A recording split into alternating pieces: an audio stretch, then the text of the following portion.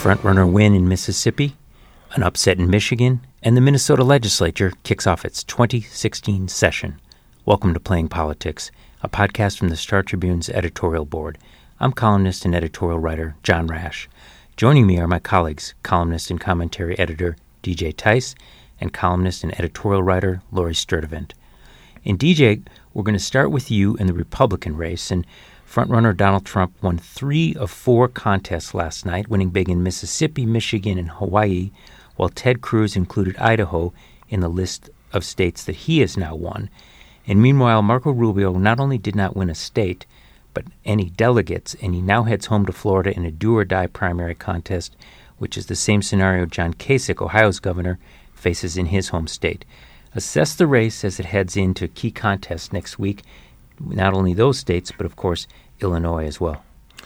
Well, I think it's fair to say that the hopes of stopping Trump from getting the nomination become more and more far-fetched and forlorn as he scores one smashing victory after another.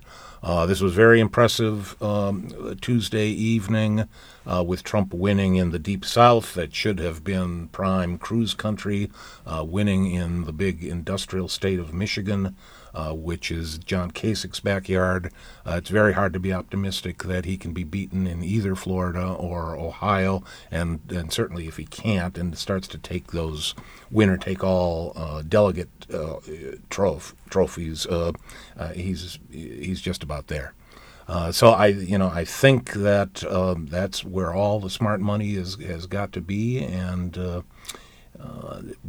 given what we'll talk about in a minute on the Democratic side, it bodes well for a very interesting, at minimum, general election campaign. No question about that. And Lori Sturdivant, DJ, mentioned the incredible, intense efforts by the Republican Party, led by its former standard-bearer, Mitt Romney, last week, in what any political race would call an extraordinary speech excoriating the current frontrunner, Donald Trump. And yet it seems that if, at minimum, that didn't have any impact, or it might have even backfired against the Republican establishment, as it's often defined, trying to stop Donald Trump from getting the nomination. Why do you think this didn't have the intended impact, and do you think this, in effect, will keep some of these Republicans from speaking out, or do you think they'll just intensify these dynamics in the next week? Oh, I think we'll see the Stop Trump efforts intensify in the Florida and Ohio primaries as both Rubio in Florida and Kasich in Ohio try for home state wins there. But I also am of the opinion that this was too little too late, and maybe the wrong spokesman when Mitt Romney, who's Mr. Establishment Republican in the eyes of a lot of people, certainly a patrician sort, when he's the spokesman calling out Donald Trump, I don't think that resonates with the voters that Trump has been winning. And DJ Tice, it says a lot about endorsements, doesn't it, which is something that every presidential prospect tries to get, but it certainly seemed to undercut Mitt Romney's argument when easily available footage of Governor Romney accepting and glad-handing, Donald Trump at a podium when he got his endorsement in 2012. That hurt, didn't it? Yeah, well, fortunately, there wasn't video of Mitt actually dropping to his knees, as Trump assured us he would have done if he had needed to get it. But yes, it undercuts it. It undercuts it fairly dramatically. And meanwhile, I noticed this morning that Carly Fiorina has jumped in to endorse Ted Cruz. I doubt that that's going to turn the tide. So, yes, I think I think Trump is getting the endorsement that matters, which is from Republican voters in state after state. And in the end, I think the establishment is going to have a hard time simply telling the voters that they're wrong. And Lori, this establishment strategy seems to increasingly rest on a contested convention, which is political science fiction for a lot of those of us. Right out of the 19th century. It really is. It really is. And it's hard for me to imagine that Trump would nicely accept the role of loser at a contested, brokered convention if the backroom deal is struck that denies him this endorsement, even though he has taken the pledge to stay with the Republican Party and stay with the Republican nominee. Do folks really imagine that he and his ardent backers will go home and play nicely with a different Republican nominee? I'm not sure. And Just a week ago, Cruz, Kasich, and Rubio all pledged to support the nominee, whoever it happens to be. So right away, they're not on board with that floor fight at the convention. I think Trump is going to have enough delegates at that convention that if they mounted such an attempt, they would lose on the floor. Well, it seems that a contested convention on the Democratic side would perhaps be even less likely. But boy, after a big win by Senator Sanders last night in Michigan and momentum in several caucus states over the weekend, this is a tighter race than the Clinton campaign certainly had anticipated and desire at this point. Why don't you please help us assess that race, Lori Sturdivant? Well, I do think that the Sanders win in Michigan was trouble for the Clinton campaign. They're at the stage where they would like to begin to pivot toward a general election theme, and some of Hillary Clinton's rhetoric in the last few days has been pointed at Donald Trump, not at Bernie Sanders. But as long as he's winning primaries, and the Democratic system does have a proportional opportunity, so he'll be gaining delegates even when he doesn't win. They have to keep watching that flank, and it, I think, increases the likelihood that she'll have to make some kind of gesture in the direction of Sanders and his wing of the party, his message, in order to really have a united party in the fall. So perhaps like a vice presidential pick, either Senator Sanders or Senator Warren out of Massachusetts, who crossed the minds of lots of folks that she may have to go with an Elizabeth Warren as a running mate. Well, one of the gestures that appears that she took early in the campaign, DJ, was that despite being recorded speaking 45 times in support of the Trans-Pacific Partnership, the Free Trade Agreement, that she came out against it, perhaps in anticipation of a tough primary fight with Senator Sanders, and free trade in general, with both frontrunners and then, of course, especially Bernie Sanders, has really become a hot campaign topic. Assess what you think this might mean going forward, not just in terms of the ability to strike trade deals with other nations, but President Obama's push to get the 12-nation Asian-Pacific Pact pushed through Congress. Yeah. Well, trade has long been a useful populist issue that's easy to stir people up about who are troubled by the vision of American jobs being lost overseas, and it certainly has been played on both sides of the aisle in a big way. This season is playing an enormous role. I think it's very worrisome for the prospects for this particular trade deal that you're mentioning, as well as other deals and even existing pacts, which Trump at least talks about abrogating or going back on.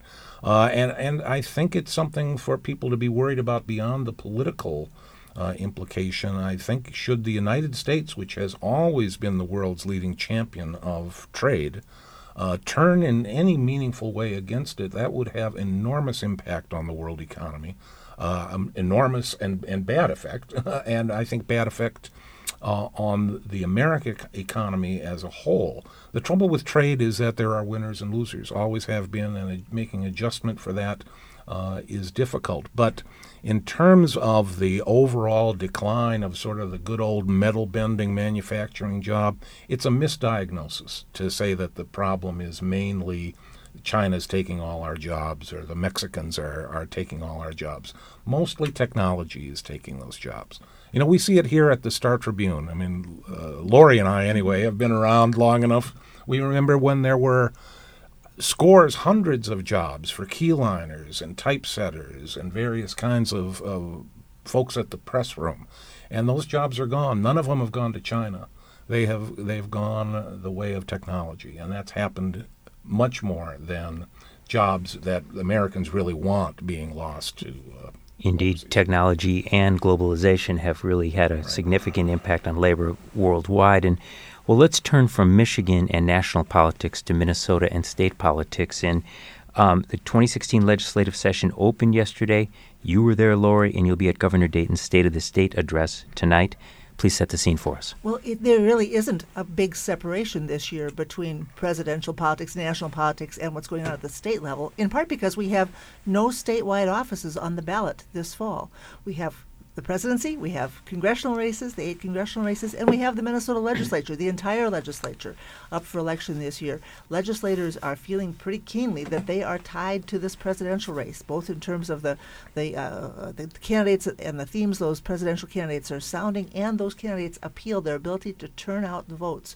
Whenever turnout is high in Minnesota in recent years, we've seen some DFL successes at the legislative level. Whenever we have lower turnout, we've seen Republican successes. Which kind of year this is going to be will matter enormously to a lot of these legislators. They're very conscious of the fact that their bases are restive. That's my favorite word of this week, restive bases. People worried that if they stray too far from party orthodoxy, they could face primary challenges in this environment. That's something legislators will be very concerned about, even as they face, I think, a larger threat. If this is a do-nothing session, they, I think, will contribute to a narrative that politics as usual doesn't work and we need to blow things up in a dramatic way. How that will all shake out this year, boy, hard to say. DJ Lori mentions a mixture of national and state politics, and then there's also personal politics. And one of the stories as the session began is controversy over Kurt Dauts, the Speaker of the House's personal finances. What's at issue here for him, for the session, and even for the Republicans' campaign, as Lori just mentioned, to win both houses of the state legislature? Well, it's kind of a disastrous beginning to the session, certainly for Speaker Daudt. Particularly, I suppose, for the Republicans, particularly, but also just for the prospect of a successful, constructive session that is going to focus on getting work done for Minnesotans, as opposed to a kind of destructive food fight over there. We don't probably know quite enough at this point to know how far this scandal, if that's what it threatens to become, is going to go. It really depends on what we learn about whether the Speaker got some kind of special treatment in the resolution of these credit issues. But I think it gets us off to a very rocky beginning at the Capitol.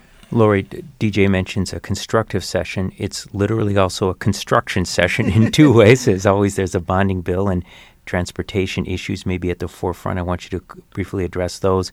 And also, this is the session where the most intense work in the massive Capitol renovation is happening. How is that going to impact the session? Well, we hope there's a bonding bill. We hope there's a transportation bill. There are 3 big bills that need doing this year, and all 3 of them could fail. They're kind of politically linked. So if there's no transportation bill, there's likely to be no tax bill. And with no transportation or tax deal, the sentiment that the bipartisan goodwill that's needed to pass a bonding bill with the supermajority that's required, that may be lacking as well. So these things are big question marks going in.